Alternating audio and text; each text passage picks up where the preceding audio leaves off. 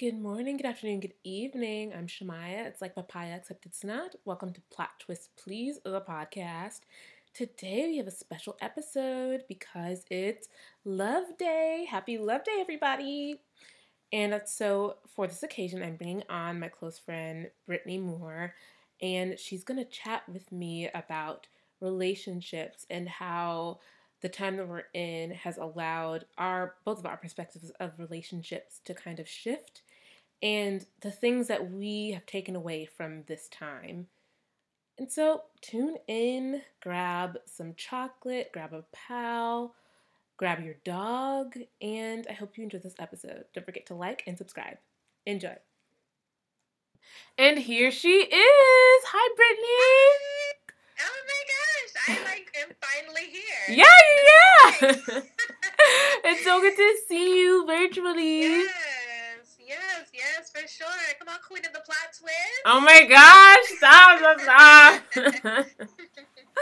Well, I'm so glad I got to have you on today. How have you been doing? What's been Yeah. going on in this Girl, pandemic?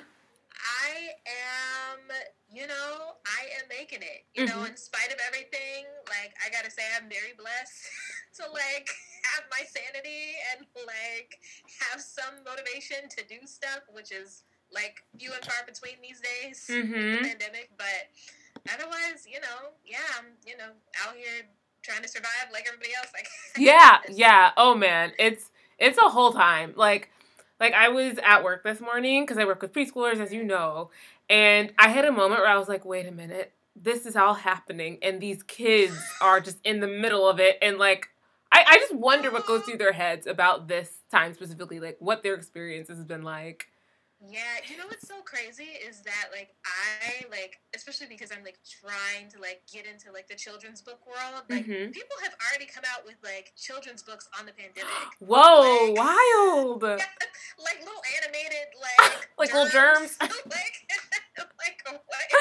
Oh my gosh, that is wild. Yes, let me tell you, people are on it, man. I Like guess so. They're there's not a sleeping time. at all.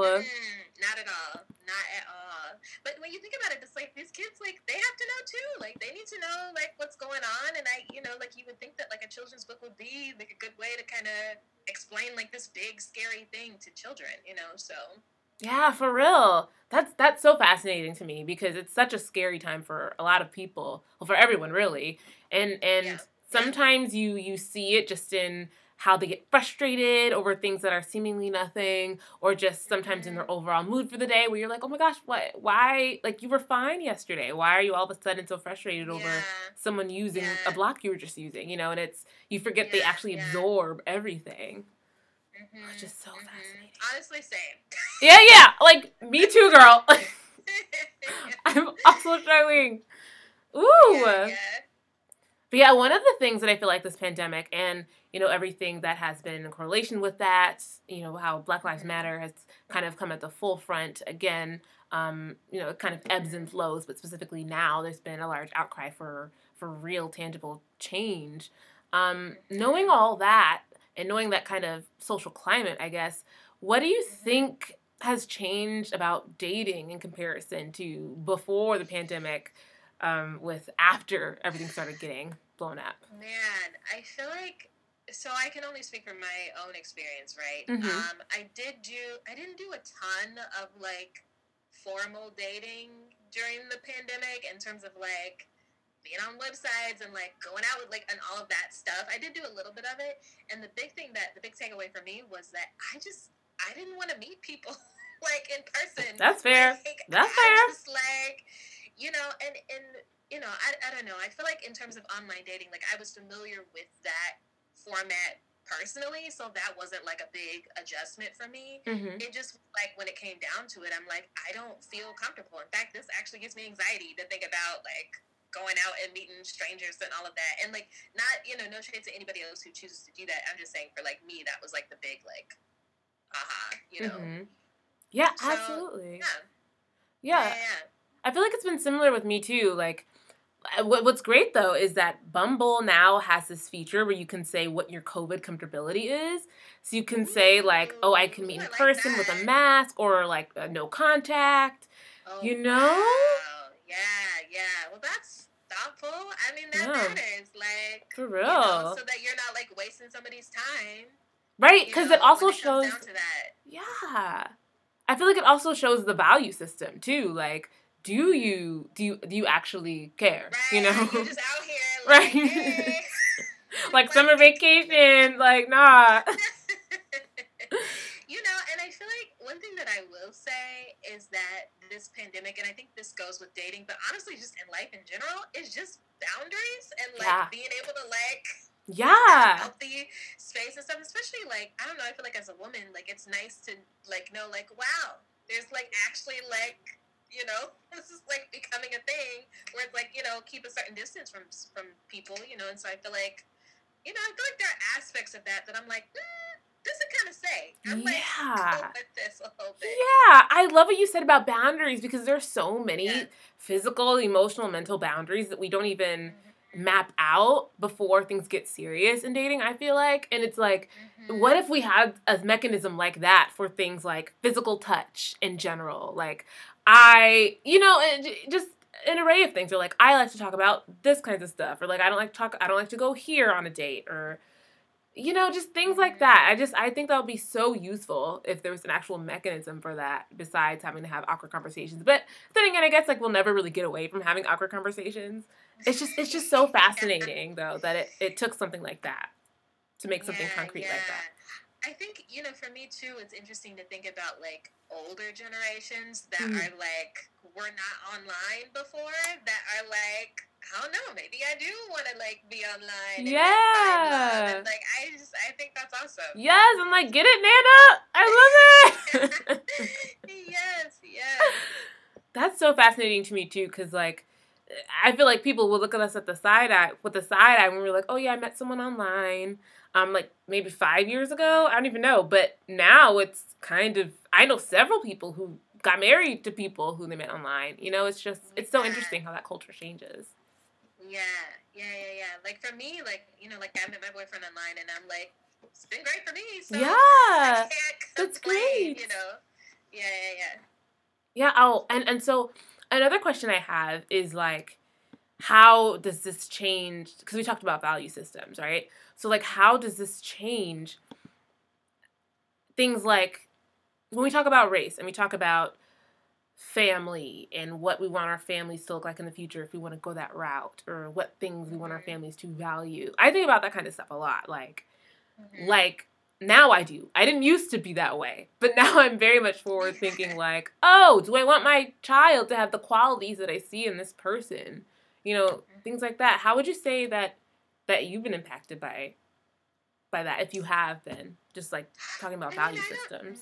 I don't know if my personal value system has changed in terms of the pandemic, right? I think for me, the pandemic has more affected like the logistics of going about dating and relationships and all of that versus like my like day-to-day value system kind of thing, if that makes sense. Yeah, I would say like for me, the biggest impact that it's had, or one of the biggest impacts, is like I'm now in a long distance relationship. That was not a thing pre-pandemic. And you know, like work wise, like my boyfriend like had to like go move out of state, and so that's been like the big thing. And I think for me, where value systems come in, it's like, okay,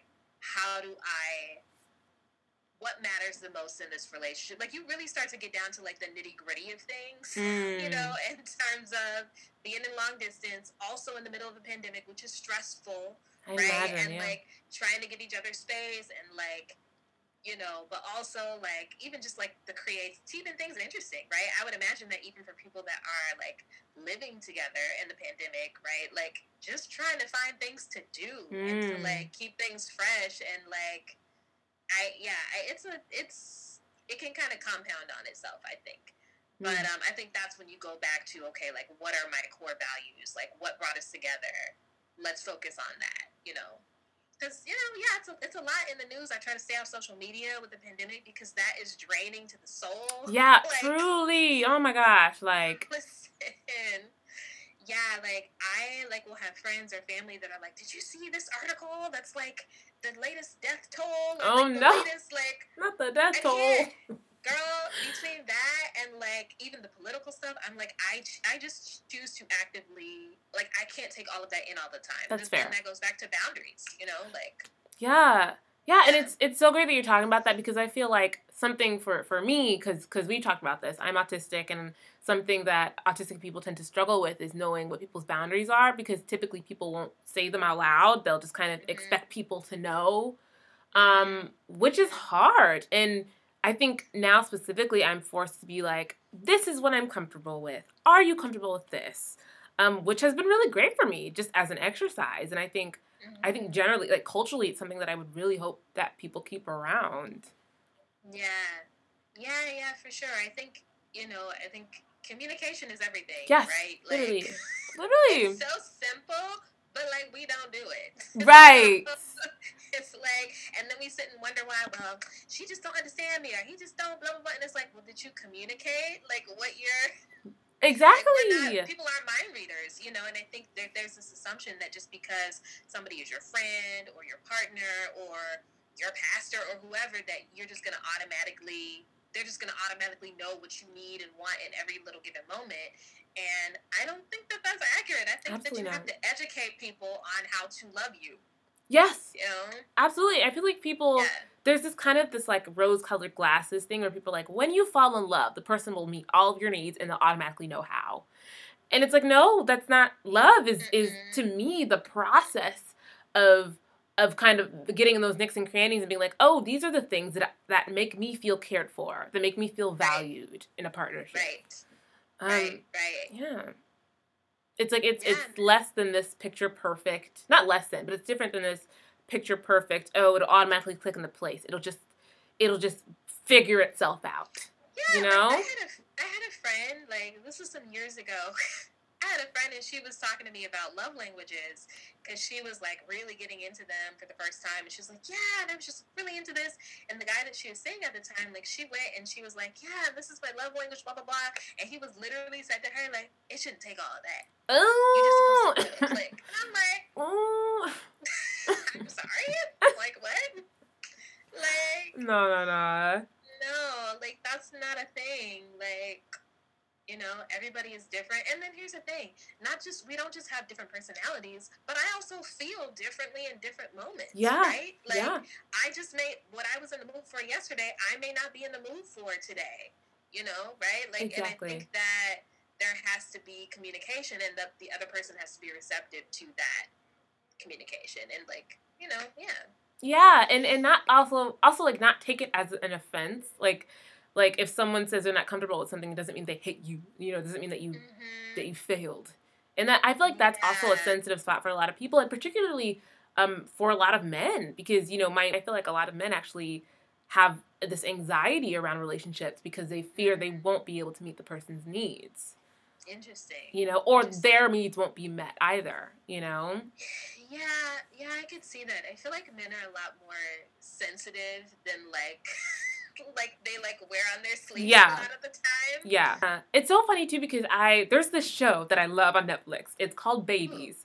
And it's about it's great. It's about like the developmental process of like from the womb, and like how they learn empathy and how they learn like right from wrong. And so they do a bunch of studies on a bunch of babies. And one thing that they said in an episode just stuck with me so hard, and it was the love between a baby and their caretaker begins to grow when the baby trusts the caretaker to meet their need, and the parent trusts the baby to tell them when a need is not being met. Like, yeah, that's interesting. That like hit me to my core. I was like, oh my gosh, this is love. Like, yeah, it's interesting to look at children and like just to see how their whole little world develops, like even in terms of how they even like say their first words, and like what happens in their brain to even get them to that like step. I feel like kids are definitely interesting to kind of observe and like take from, I think. Yeah, especially in terms of feeling cared for, and like what makes people feel cared for, and how every child is so different, and how they have different needs just like people. Yeah, because they're people. I think about like my niece and nephew. They are literally like fire and ice. Like Mm. you cannot do like the same like act the same towards one as the other just because they're not going to receive it the same. Mm-hmm. Like they're two different. And like here's the thing, they're like little ones. They're not even 3 yet. Oh, So, oh, they're like babies, baby. but their personalities are already like there. And I Yeah. think it just goes to show like how important it is to pay attention to individuals and individual needs and be able to adjust and go with the flow. Yes. And it's so interesting too because you have to be at a point where you first know what you need and know how to communicate them effectively. And a lot of people struggle with that. Girl, listen, self-awareness. Mm-hmm. Mm-hmm. That's a whole thing. I Like, always say, like, I feel like there's this, like, assumption that we're all experts on ourselves. yeah. And I'm like, I'm not that. Like, everybody has blind spots. Yes. Everybody has blind spots. And that doesn't make you, like, a bad person or a dumb person. Like, it just means that you're, like, there are things about yourself that you probably would not have known if somebody hadn't told you or you weren't in a certain context or environment to learn those things about yourself. And so for me, I always feel like, I think the more I can be self-aware, the more I can be honest, emotionally honest about where it is that I'm at and what it is that I need. Mm-hmm. And I think that that's important for any relationship, really. Yeah. Yeah, because one thing that we reiterate in preschool is, tell us what you need. Like, because sometimes what kids will do is they'll make a noise, be like, or they'll like have a fit, and we're like, I can't give you what you need if you don't tell me what you need. Mm-hmm. Yeah. I could see that. That's a thing. Again, I'm thinking about my It's a hump to get over for sure. Yeah. So, and I know we've talked about this like amongst each other, but I think one of the things that was scaring me about relationships, because we know I've never been in a long-term relationship, but the thing that was like frightening to me was being in a situation where I was in a relationship and I was like, oh, now I actually have to do this well. Like now, now there's a person who has expectations of me, and like. Yeah, I feel like that feeling is like, first of all, you feel that in, I think, a lot of different areas of life, right? Mm-hmm. The first thing that came to mind was just theater. Hello, Mm-hmm. like being cast in the show, and it's like, well, you're on now, like lights up. Let's see what you got. Mm-hmm. And I think that kind of goes back to imposter syndrome, right? Mm-hmm. Like, even in terms of relationships, like you can have this thing of like, this thing is just so like, oh, I don't know, like I don't want to break it. I don't wanna, yes, like it's this fragile piece of glass. Yeah. Yeah. And it's like, and then like, I think realizing that you're not the only one that like has your same fears and has your same like shortcomings, whatever. And then once you like can contextualize it and realize that you're not just like on some like lonely man's island, like you can be like, okay, like let me give myself some grace here. Like, I get to make mistakes, right? Like I get to learn and I get to grow. And here's the thing, like when you're in a relationship with a loving person, whether that's a romantic relationship or otherwise, like people are understanding. Like people are not like, well, girl, you didn't call me yesterday, like you said. So like people aren't that. I feel like at least my friends aren't like. Yeah. And so I feel like it's kind of like the same thing where it's like people are like, they are here for you. People are rooting for you, just like casting directors are rooting for you. Exactly, that's so real. Yeah. So in that same vein, do you think that politics and how things have kind of heated up now, particularly, have impacted how people go about dating now and in the future? Or do you think, and I was thinking about this earlier, is it the same and like the people who haven't had to think about it now have to think about it? Like, I don't know.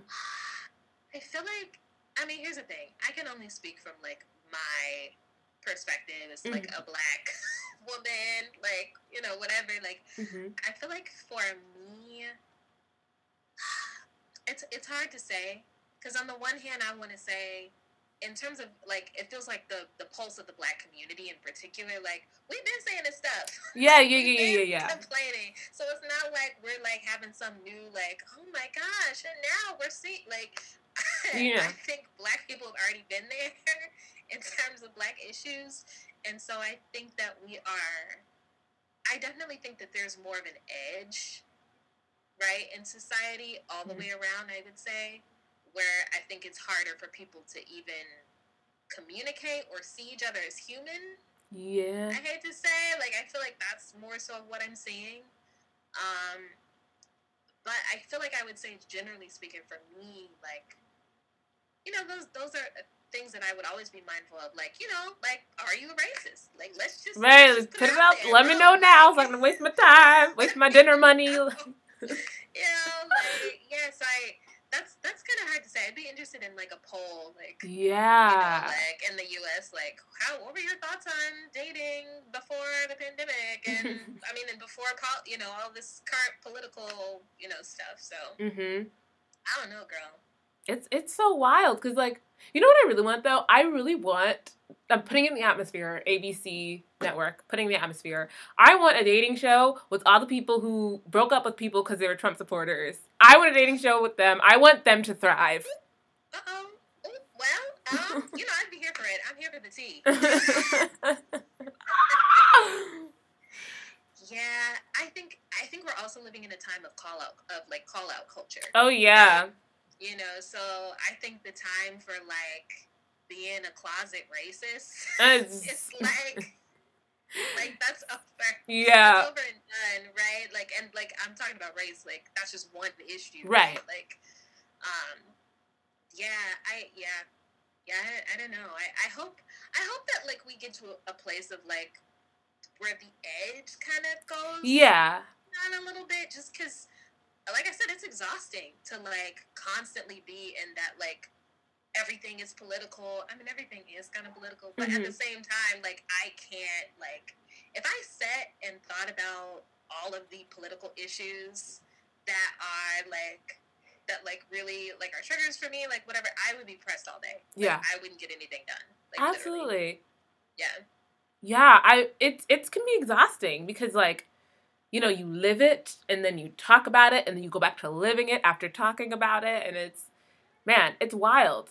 I feel like for me, on dating apps specifically, I definitely look for people who are, well, because I'm a Christian, so like that complicates things. I realize that I'm someone who I can disagree with you on certain things, but in terms of like basic level humanity, like I just, because it's so dicey, because someone would argue that's not a testament of someone's character, it's a testament of what their values are, or like what they value more than other things, and I think I've come to terms with the fact that like I cannot be with someone who values capitalism or a capitalist system over human life or over the well-being of other people. Yes, that part right there. Yes, it's a lot, and I think this goes back to like self-awareness, self-insight, to say, okay, let's be real. What are my triggers? Yeah. Like, is this particular issue a trigger for me?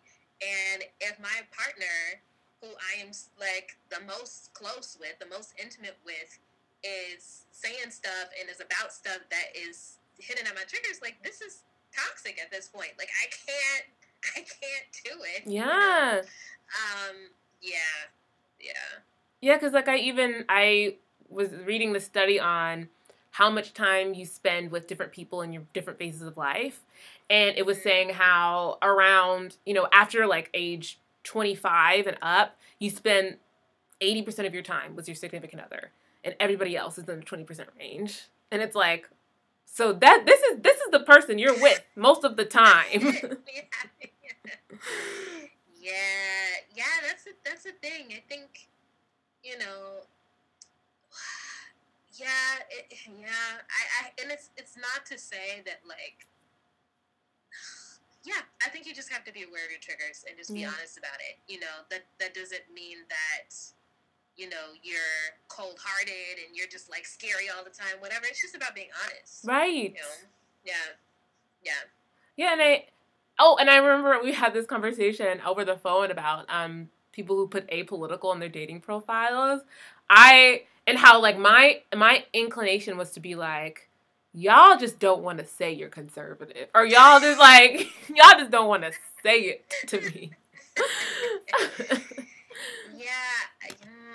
I don't know, though. But then you also, like, you made an excellent point, too, about that. And I don't know, like, you were saying how people who live in a bubble will continue to live in a bubble when it is comfortable, you know? And yeah. I definitely think that there are, obviously, I think that I tend not to lump people into very broad categories. Yeah. And I try to take people as individuals and where they're at. You know, I certainly think that there are some people that are, like, smile in your face and then, like, I'm going to a clan meeting. Like, you know, like, I think those people exist. Like, you are literally a wolf in sheep's clothing. And I think that there are other people who, through their environment and their culture, you know, and all of that, like, they just are comfortable in that bubble, right? And, like, they don't know a lot of people to pop that bubble, right? Now, here's the thing. I don't think that it's on other people to educate you. Yeah. I think that should be your own, especially you grown, like, I mean, come on. Yeah. You know, but I can understand how somebody would end up being that way if they lived in a certain, you know, a certain bubble. You know? Absolutely. And it just, like, thinking about things like that and dating is just such a mosh posh for me of how much empathy I'm willing to offer, how much space I'm willing to give someone, and, like, how much I can handle as a person and as a woman being, you know, let alone a Black woman, being in the educator seat a lot of the time, and just knowing, you know, again, with boundaries. That's a tricky thing.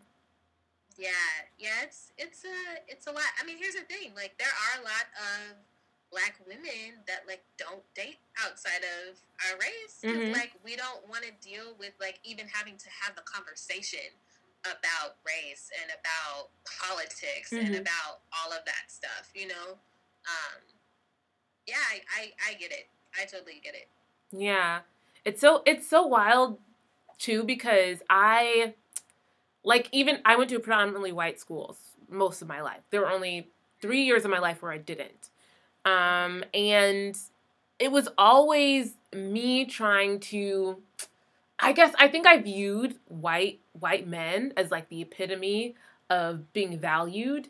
And so if a white guy liked me, I was like, oh, finally. And that's toxic. That's some toxic energy right there. Yeah. You know? Yeah. And I'd had to, like, really deconstruct that in the past, like, honestly, like, the past, like, couple years. I had to be like, oh, I was associating being a white man showing me affection as being valuable, you know, as a woman.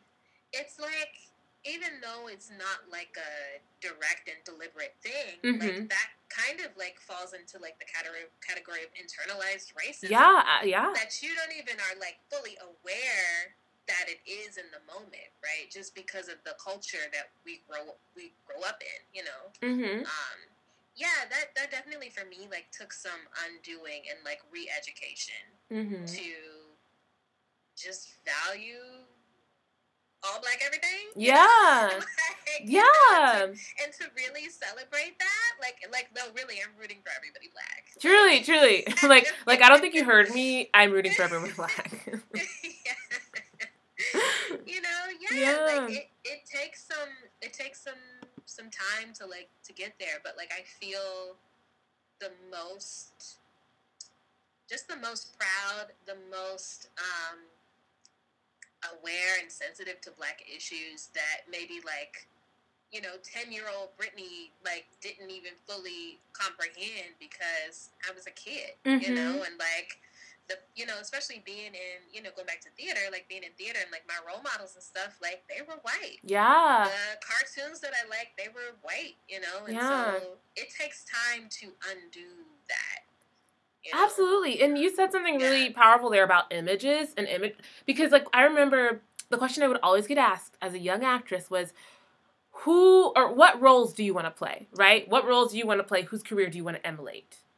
And it's like, okay, well, I got to pick a 3. So, and none of them actually fit what I would call, my aesthetic, or like none of them actually feel like me, but I have 3 to pick from. So it's either pick from those 3 who aren't like you, or find someone in a different body who's more like you.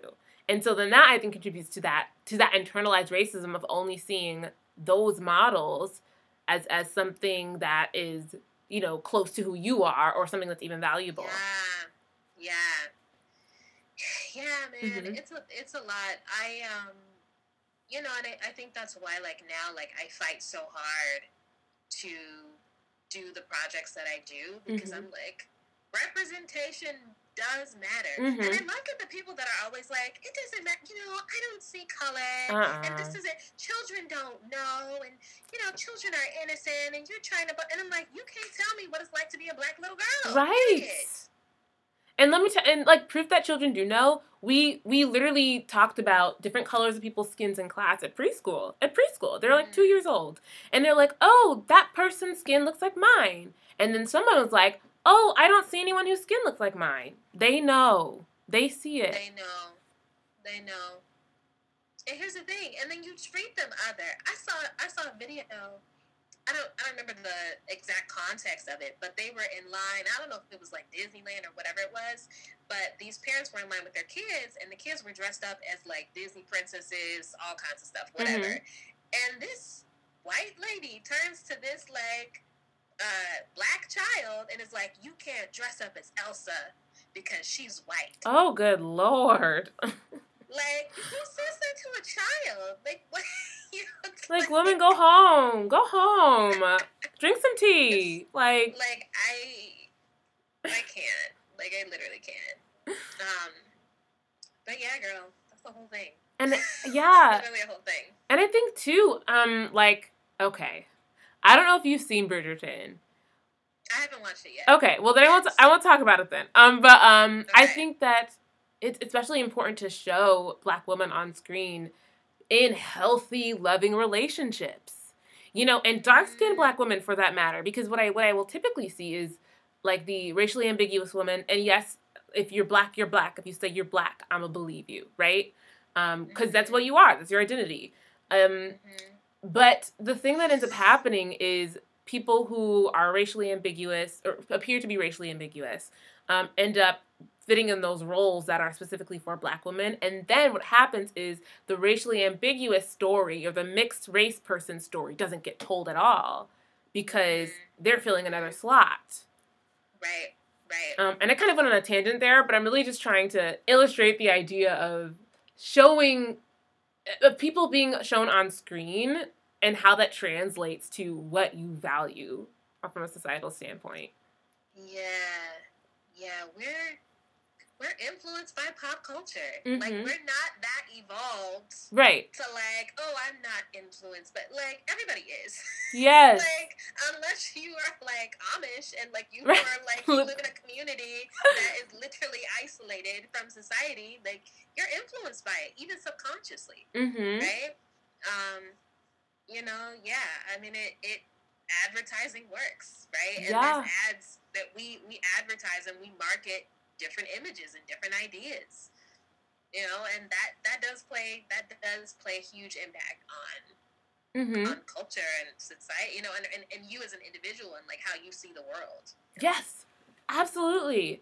Like, and what you view relationships to be, and in that respect, what you view a healthy relationship to be.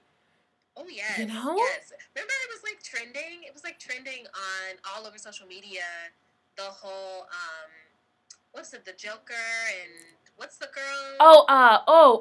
What's her name? It starts with an H. Harley Quinn. Yeah. And it was like relationship goals. Why? Who? Unless it was a joke. Maybe it was a joke that I was not in on. Like, okay. But that was a mess. I'm like, this ain't it. This is not it. Yeah, truly. Like just so much. And I feel like we glamorize toxicity in relationships. And honestly, to be honest, relationships, like a majority of them that I see are toxic. Like, because I feel like we're like, we get in this state where it's better to be with someone who's toxic than to be alone. And, you know, something that I promised myself fairly recently was that if I do not feel as good around someone as I feel being alone, it's not worth it's it. It's not even worth your time. It's don't waste my time. Like, what are we here for? Yeah, that's a whole thing. I think that we, like, when it comes to toxicity, whether it's just like as an individual or in relationships, I think that we get used to, like, there's a certain level of toxicity that's like normalized and like you're just comfortable in it. Like, this is all I've ever seen. This is how my family is. This is what my family is like. This is what, you know, my closest friends are like, you know, and everybody's toxic. And it's like, you know, it's like the fish doesn't know that he's wet. Yeah. In the ocean. Like, yeah, it can take a lot, I think, to kind of undo those things. You know, I think that there's this sense of, like, just because something is normal, that means it's therefore good and healthy. Yeah. You know, just because you can function and you're not, like, rocking in the corner, you know, like, bawling your eyes out all day. And, like, you maybe have, like, a relatively normal life and be able to do the stuff that you got to do. But in reality, a lot of that stuff could actually be, you know, not healthy. Yeah, absolutely. And something else that I think that I've recognized from that is like we're like if there's a dynamic where a guy's like super jealous or like hyper masculine, and I don't hate masculinity, I just hate toxic masculinity, because I think a balance of masculinity is useful and healthy. But I think when it becomes about like a power struggle and about domination, then that is like the red flags are going up. Because I remember I don't know if I saw this person like on TikTok or wherever, but she was talking about how her boyfriend would like the way that he would act jealous was like he would get mad, and like he was like these public like outbursts, and she was like, oh my God, like that means he cares. Like, that's not, you don't need that. You don't need that. And I think a lot of people like, and it hasn't died out either. Like, it hasn't died out with this generation, this upcoming generation, because, you know, bless her heart, Millie Bobby Brown was talking about how the main character of You, I don't know if you've watched You. No, I've never seen it. Oh, it's actually real good. But oh, okay. Yeah, but the main character of You is basically I don't know the logistical term, but I think he's a sociopath. And so he kind of, hope I'm not, is it okay that I'm kind of spoiling it for you? No, it's fine. It's fine. Go ahead. Okay. But it's like you pick up very quickly. That's what it is. But everything that he does is like in the name of love, and because he cares so much about the person he's idolizing.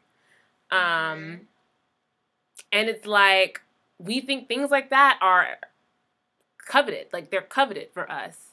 Something else that I was thinking about was the fact that our idea of even what's sexy or what's sexual is emotionally cut off, emotionally distant. But the things that are not sexy or not something that like exudes passion are like pleasantness or kindness. You know, that doesn't turn us on.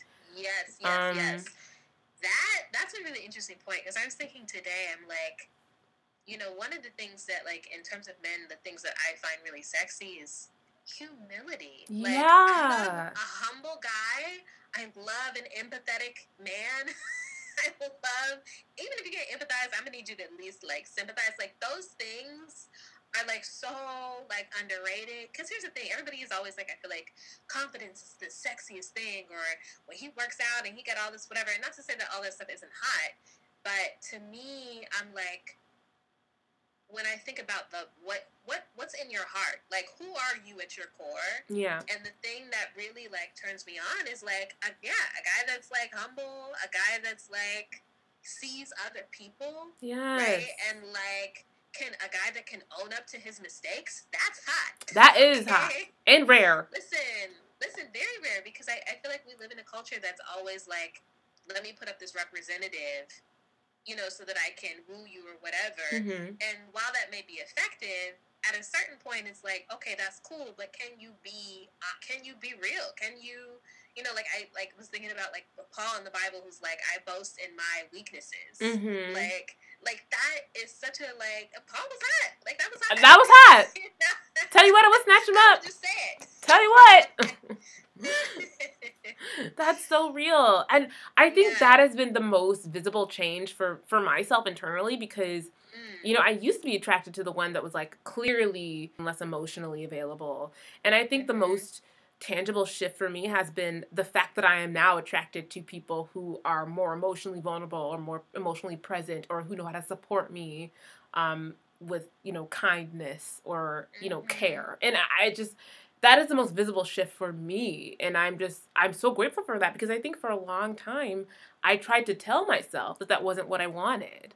I tried to tell myself, oh, I don't need that. I'm not needy. I don't need any of that. I don't need someone to hug me random. I don't want that. Like I would tell these lies to myself because I was just afraid of wanting that. Yeah, and I think, especially for women, for us to actually like be honest and own what it is that we need and not back down from those things. Yeah. Like just in life in general, but like in this instance in a relationship. Because I think when you step back and think about it, it's like, okay, all those other things are nice, but what's going to sustain us for the long term? Like if that's what your goal is and that's what your desire is, what's going to keep us? What's going to keep this thing going? What do we come back to at the end of the day? Yes. And I can't, especially for me, I think, we're both type 4 personalities. Yes. We are more, very, emotional. Like, we like vulnerability. We like to be honest, all those things. And it's like to be with somebody that is emotionally cut off and, isn't able to be there for you emotionally is really, really difficult, right? And, obviously there are pros and cons to different personality types, but I think fundamentally at the end of the day, if you just don't care about me emotionally, right? You just walking around with your peacock feathers, I can't do anything with that. Truly, what am I doing with that? What am I going to do with that? It's so funny because, man, that phrase, what do I do with that? For me, that is the thing that has been the nail in the coffin for a lot of situations where I was like, do I even want to pursue anything with this person? Because here's what they're actually offering me. Here's on paper what they're actually offering me. That they can't respond to my text messages, or that and in a timely manner, that means something differently to everybody, but just showing respect, or that they can't communicate what they're feeling, or even that they haven't sifted out their feelings, because that's okay too. It's okay to be I'm not in a place where I can offer what you need, or I am not in a place where I even know what I need. It's okay to communicate that. Yeah, and I think that's, again, it just goes back to communication. At least you acknowledging, hey, I'm not in the space to, really go there right now, right? Or I don't have the right words. Let me go think about this, and I'm gonna come back to you, and we can have a conversation. Yes. That, like you said, that I can respect. I can do something with that.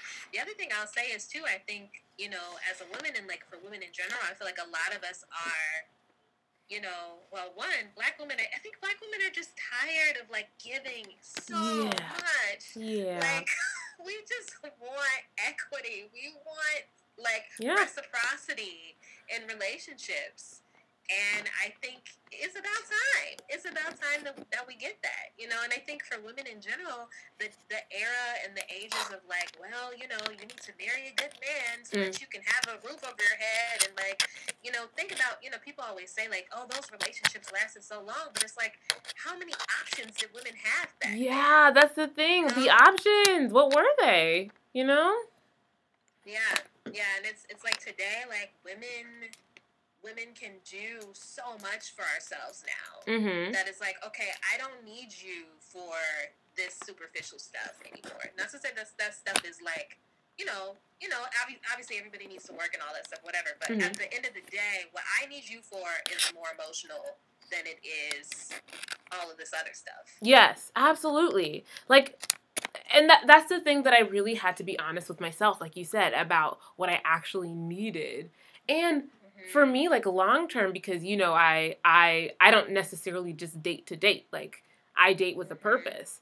And Mm-hmm. looking to, like, what kind of like, what I wanted my family to grow up with. Like, what do I want my Mm-hmm. kids to see and emulate? You know, what kind of character do I want them to have? Those are things that, I mean, as I started working with preschool, those are things that I really started honing in on and being like, oh, yeah, this dynamic would not work with me. Or, like, I don't, like, that stubbornness. And, like, yes, no one's perfect. But, like, just basic level, what qualities do you want your children to emulate? You know, Mm-hmm. that to me just, like, really came into focus because I'm someone who does want children. You know, you might not want Right. to, but I'm someone who Right. does. And so that just really came into focus for me just working with children. Mm-hmm. Yeah, it's something to think about. Like, what kind of person are you? If I'm not around, what are you teaching our kids? Yes. Like, like what are they gleaning from you? And like, I think, yeah, it's funny. Like, I think I always, like for same here. Like, I want to have a family. I want to have kids, and like I always tell friends, I'm like, I talk about my kids as if they're already here, and like in my head, honestly, Shemaya, like in my head, I'm like, if for whatever reason God doesn't see fit for me to have children naturally, like, I would look into adoption. I may do that anyway. Like, I like really want to be a mom. I want to have that experience. But it's also important for me that my partner is somebody that I can raise children with, and like I love the values that he has, and yeah, that we can give that to our kids. That's yeah, it's like, I can't wait to marry the man and be like, okay, now what kind of parent you gonna be? Bah! Right! Like, you in it now. You in it, sis. Yeah. That's so real. It's so funny, too, because, like again, like, the reshaping of my values has been drastic. Like, it's been not just in terms of, politics, but in terms of, how do I want them to talk to me? How do I want to be spoken to? And like for me, because I don't know if I told you this, but I was in an abusive friendship for a couple years. I was at a new school, and I was always a new kid for about 8 years. I was always a new kid. And this person would tell me every single day, Shemaya, you're ugly and you're stupid. And I didn't. I want to fight. No, Fight. breathe. No. Girl, I'm so sorry that you went through that. It's okay, but it's like, it's just things like that, and that was part of my autism, not understanding those, like, what those cues meant, because to me, I had never had a friend before. And so I was like, oh, this is what friends do, right? This is friendship. I had no idea. Right. And so really, like, a base level, like, how I want to be spoken to, how, just things like that have just really come into focus to me, or for me lately, that it's really just astounding. And, maybe it is because of the pandemic, Miss Pandemic making us sit in our couches and look at ourselves.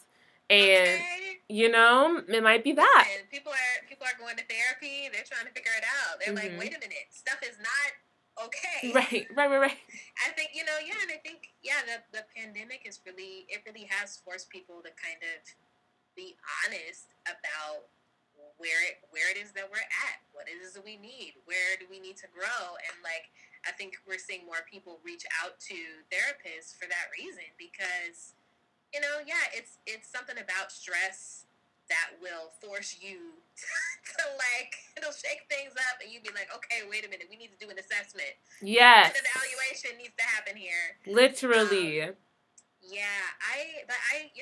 relate on some level in terms of, navigating relationships and realizing, it's okay for me to set boundaries, healthy boundaries for myself. It's okay for me to speak up for myself. And I think, especially when you've been, in a relationship with somebody for a long time, or it's family. Hello, family. That's a whole thing. That's a whole thing.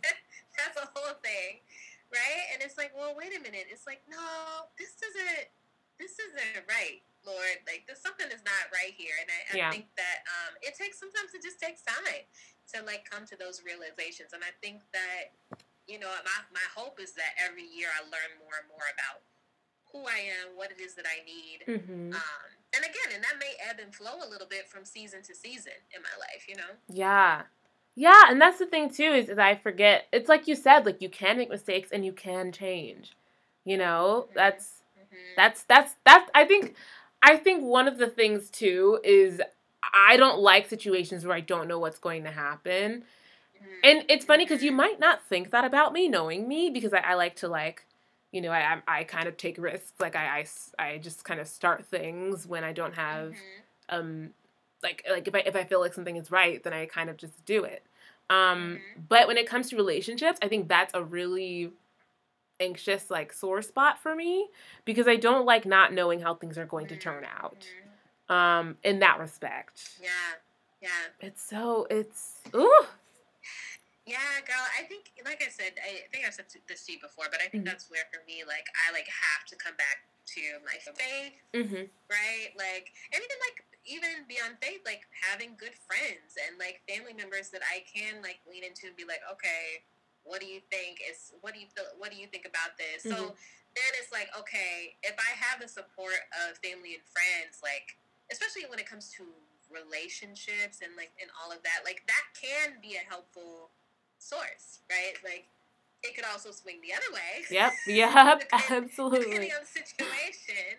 But I think that for me, like leaning into the people that God has like put in my life and like going back to just like prayer and like like I admire even for you, even if it is outside of dating, that you do have that like, you know what, I'm going to do this thing, like let's go, let's do it. Like I'm kind of the opposite, like like I literally will like take 10 years to like, okay, but I have to have this and I like have to, and then pretty people will be like, okay, Brittany, where's the thing, this thing that Bah! you want to do? And I'm like, I don't have all the pieces, like come on. Yeah, that's a whole thing. But yeah, girl, it takes time I think to ease into things. And I think too, like I said before, like just being kind to yourself, Mm-hmm. right? And giving yourself that grace to say, like, okay, I can move at my pace. Yeah. Like I'm not being rushed by society or friends or some invisible timeline in my head. Like, Mm-hmm. yeah. Yeah, and I think the thing too is knowing and understanding that everyone is capable of being toxic. Everyone is capable of contributing to Mm-hmm. that energy, and Mm-hmm. like I think it's so funny because I think when we think of toxicity, we automatically think of a domination or consumption of something. But Mm-hmm. what can also be all consuming is like too much, not empathy, but just someone being smothered, someone not Mm-hmm. knowing boundaries in that respect or not respecting boundaries in terms of how much Mm-hmm. they are kind of laying on to somebody. Yes. Yes. Yes. Yes. Yes. I think that's the whole thing, and I think that like you said, I think everybody has the potential to be toxic and to lean into those things, and I Mm-hmm. think, I mean, shoot, I feel like that goes back to like from a Christian perspective, like sin and like Mm-hmm. talking about that, and I think it does take at least being self-aware and like, okay, where am I at, and that person being honest and introspective and saying like, hey, this is where I'm at, these are the things that I struggle with, so at least then you kind of both know you're reading from the same sheet of music, right? Like Yeah. you're both kind of on the same field of like what to be aware of and what to kind of work on individually and what to be aware of in terms of the other person. Yeah, and it goes back to too. You can't know what those sore spots are unless you know yourself. Unless you know those Mm-hmm. things about yourself and have taken the time to really Mm-hmm. think about how you may have impacted other people. You Yeah, know. yeah, yeah. And unfortunately, I do think that sometimes it does take like stubbing your toe and Yeah. like Yeah. to like get it and be like, wow, like I really like screwed this up. Like, Mhm. let me go back to the drawing board here. Um, yeah, and I think that's where like I said before, like being gracious with myself and Yeah. like being with somebody who is gracious with me and vice Yes. versa. And someone who can make space for that too, because I think some of it is as well. Maybe, people come into situations with their own traumas. Maybe someone in that situation has been through something that you might put them through again. And so Mm-hmm. at that point they're kind Mm-hmm. of like, I don't want to do this again. I'm out, which Yeah. is totally Yeah. valid. And I think it's Yeah. about finding someone who can make space for the things that you need. Right. Because we're not, like, Right. again, we're not going to all need the same things, and we can't all make Right. space for the same things. Mhm. You know? Mhm. Yeah. I think this like for me is like, I'm always like team therapy. Everybody go to Yes, therapy. yes, we love it. We love it. Because I feel like it just sets you up really nicely to have your best shot at being your best self, Yes. right? Um, yeah, I feel like we make it out to be deeper than what it really is, Mm-hmm. and like in reality, it's just a conversation or a series of conversations Mm-hmm. with your therapist and with yourself. Yes, absolutely. You better talk to Like, yourself. You better talk to that person. listen, yeah, I feel like that because you get tools that you didn't have before. You get the insight that you didn't have.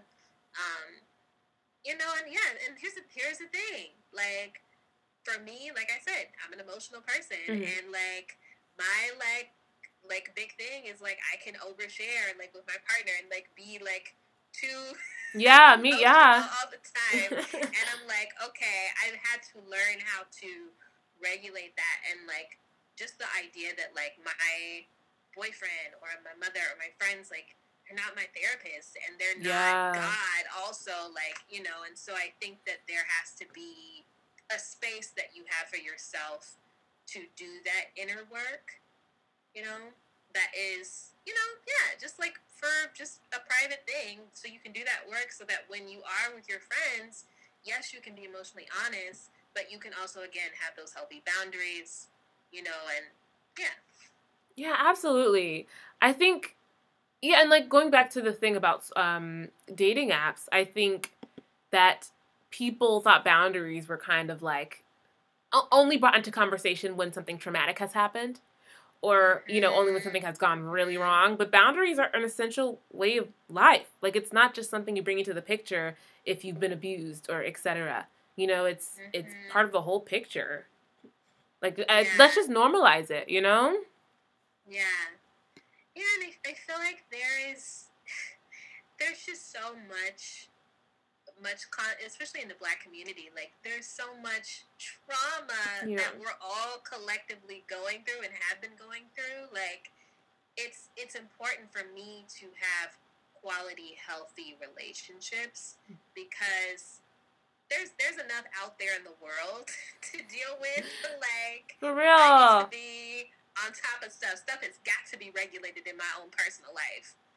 Yes. Otherwise people go insane. Literally, yes, absolutely. Like, there's so much out there, and I think something too that has been so useful for me just in talking about anti-racism and anti-oppression is the aspect of healing and how integral that is to the process. We can't appear at a place where we're ready to change, we're ready to see someone as human if we're not first empathetic with ourselves, and we don't see, we have to see ourselves as worthy of change, as worthy of transformation. Yeah, it's a whole thing, and I think more recently I've really become more aware of, like I said, just like the collective trauma that we've been going through as a Black community, and what the repercussions of that are in my own personal life, and then even in my loved one's life, right? Like, if I'm close to somebody, like, that could have an effect on me. I'm like, wow, my brother is a Black man, and if he comes back and is like, I had this experience, or even if he didn't have some traumatic, obviously traumatic experience, I still can have sympathy for him because I'm looking on the news and I'm like seeing all of these stories, right? So even just by proximation, I'm feeling that. Yeah. Right? And so it's like we carry, and then I don't know if that's a Black woman thing too, but we just we carry not just our own traumas and our own like stuff, we carry everybody else's stuff. Yes, absolutely. Which is why I'm like, I need to be with someone who can make space for me. Like, you know, I need to come home and talk about, oh, white people be doing this, and them not be like, you know, I need to just hear me. You know what I mean? Like, yeah, girl, that's the whole thing. Like, being able to be honest about racial issues, especially in an interracial relationship, you know, with a white person, right? Like, that, you know, you have to have such an amount of trust there to be vulnerable, right? Because, like, there are going to be times where I'm like, listen, today is not the day. Yeah. Like, and I need you to not take this personally. I need you to emotionally social distance. Right. Like, I need you to emotionally distance from this conversation that's about to happen. Yeah. And in order for me to feel your support, but also, you know, not take it personally. Yeah. Yeah, because, like, I was in this conversation on Clubhouse, and the question was, and I talk to you about Clubhouse all the time, but one of the questions in a chat room was, do Black women expect too much? Like, are we expecting too much? And one man on there, one panelist, he's a white man who, I believe he was British, but, you know, from the UK somewhere, and he's married to a Black woman. And he said something really, really poignant. He said, as a Black man who's married to, or as a white man who's married to a Black woman, I have to understand that there are some conversations I just cannot be a part of. Like, there are some that just are not for me. And that is something I have to be okay with. You know, that sometimes they're just going to be talking about how white people be getting on their nerves. And you just have to... Listen, like, that's a whole thing. Like, I remember I even have a conversation with my boyfriend about, like, having kids that are at least half Black, and if they present Black and look Black, like, they're going to be dealing with these issues. Yeah. And I told him, I was like, it's important for me, for my kids to have Black men in their lives, you know, to be able, if I have a Black son, like, I want him to be able to have positive Black male role models, and that's no shade to him, right? It just is it's a reality, right? It goes back to representation and being able to see yourself in the world, because especially, like, again, if you present that way, the world is going to come at him based on how he looks. Yeah, absolutely. Like, yeah. And the only thing that frustrates me about when I see Black children in families where either there are no other Black people in that family, or there's like one or two, the only thing that frustrates me is when the parents don't believe in institutional racism. And it's like, you're raising a child who will be impacted tremendously by institutional racism. And in some respects, you're putting that child in danger by not understanding the context in which they're going to live their life. You know? Yeah, that's a really hard thing to know exists in the world. Because at the end of the day, their parents are the ones with the most direct influence on their lives. And, you know, my prayer is just that in some other way, God gives them other people in their life that can show their children a holistic perspective, right? Rather than just whatever it is that their parents are saying, you know. And here's the thing: you can say you colorblind all day and you don't see, you know, you whatever. That doesn't mean that it doesn't exist, right? You're not the world. Like, you're not America. Like I'm still Black. Yeah. I'm still brown girl. We're here. Like, for real.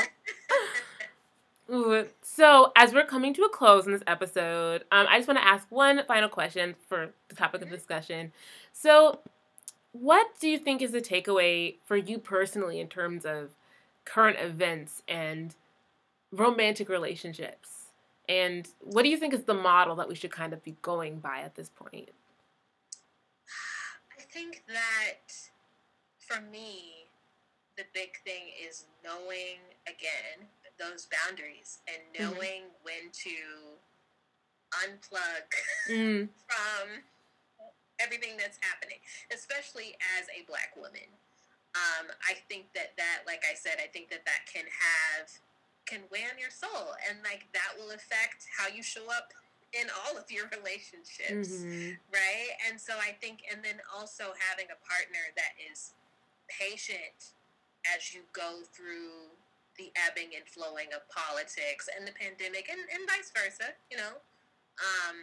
And so yeah, I think that is kind of where I've been at. And then, like I said, just continuing to do the work, continuing to have that space where I can go and like work through some of these things, Mm-hmm. and like having those safe spaces. Oh my gosh, safe spaces for Black people. Oh my gosh, yes. That's Necessary. so Like, so necessary. That's a whole thing. Yeah, like I think that it's important to have those safe spaces, whether it's a faith community or a Black community, mm-hmm. specifically like, like as a woman, right? Like, Yeah. finding whatever your space, your safe space is, so that you can stay in touch with what matters and like, yeah, your joy at the end of the day, because your joy is your strength. Absolutely. Absolutely. Yeah, I love that. I think for me it's something similar as well, is like knowing when a situation is too much for you and knowing that it's okay for it to be Mm-hmm. too much for you. And Mm-hmm. not just because it is too much for you doesn't mean it'll be too much for someone else, but knowing where your Right. prerogatives are and knowing what your personal boundaries are, and Mm-hmm. I feel like a lot of people see boundaries potentially as a punishment, but boundaries are really to keep you safe and to keep you healthy, and Mm-hmm. yeah, and I think that they should be more normalized, absolutely. So yeah, I concur with that. Yes, I love it. Well, thank you so much. It's been so great to like finally be on and like Yay! talk about all the things. I'm so glad you got to join me. You'll be back. Don't worry. You'll absolutely be back. Okay. Okay. Great. Great. So everyone, this is Britt. Her social media links are going to be below. Check them out. Check her out. She's amazing. And have a good rest of y'all's day. Stay weird, y'all. Bye.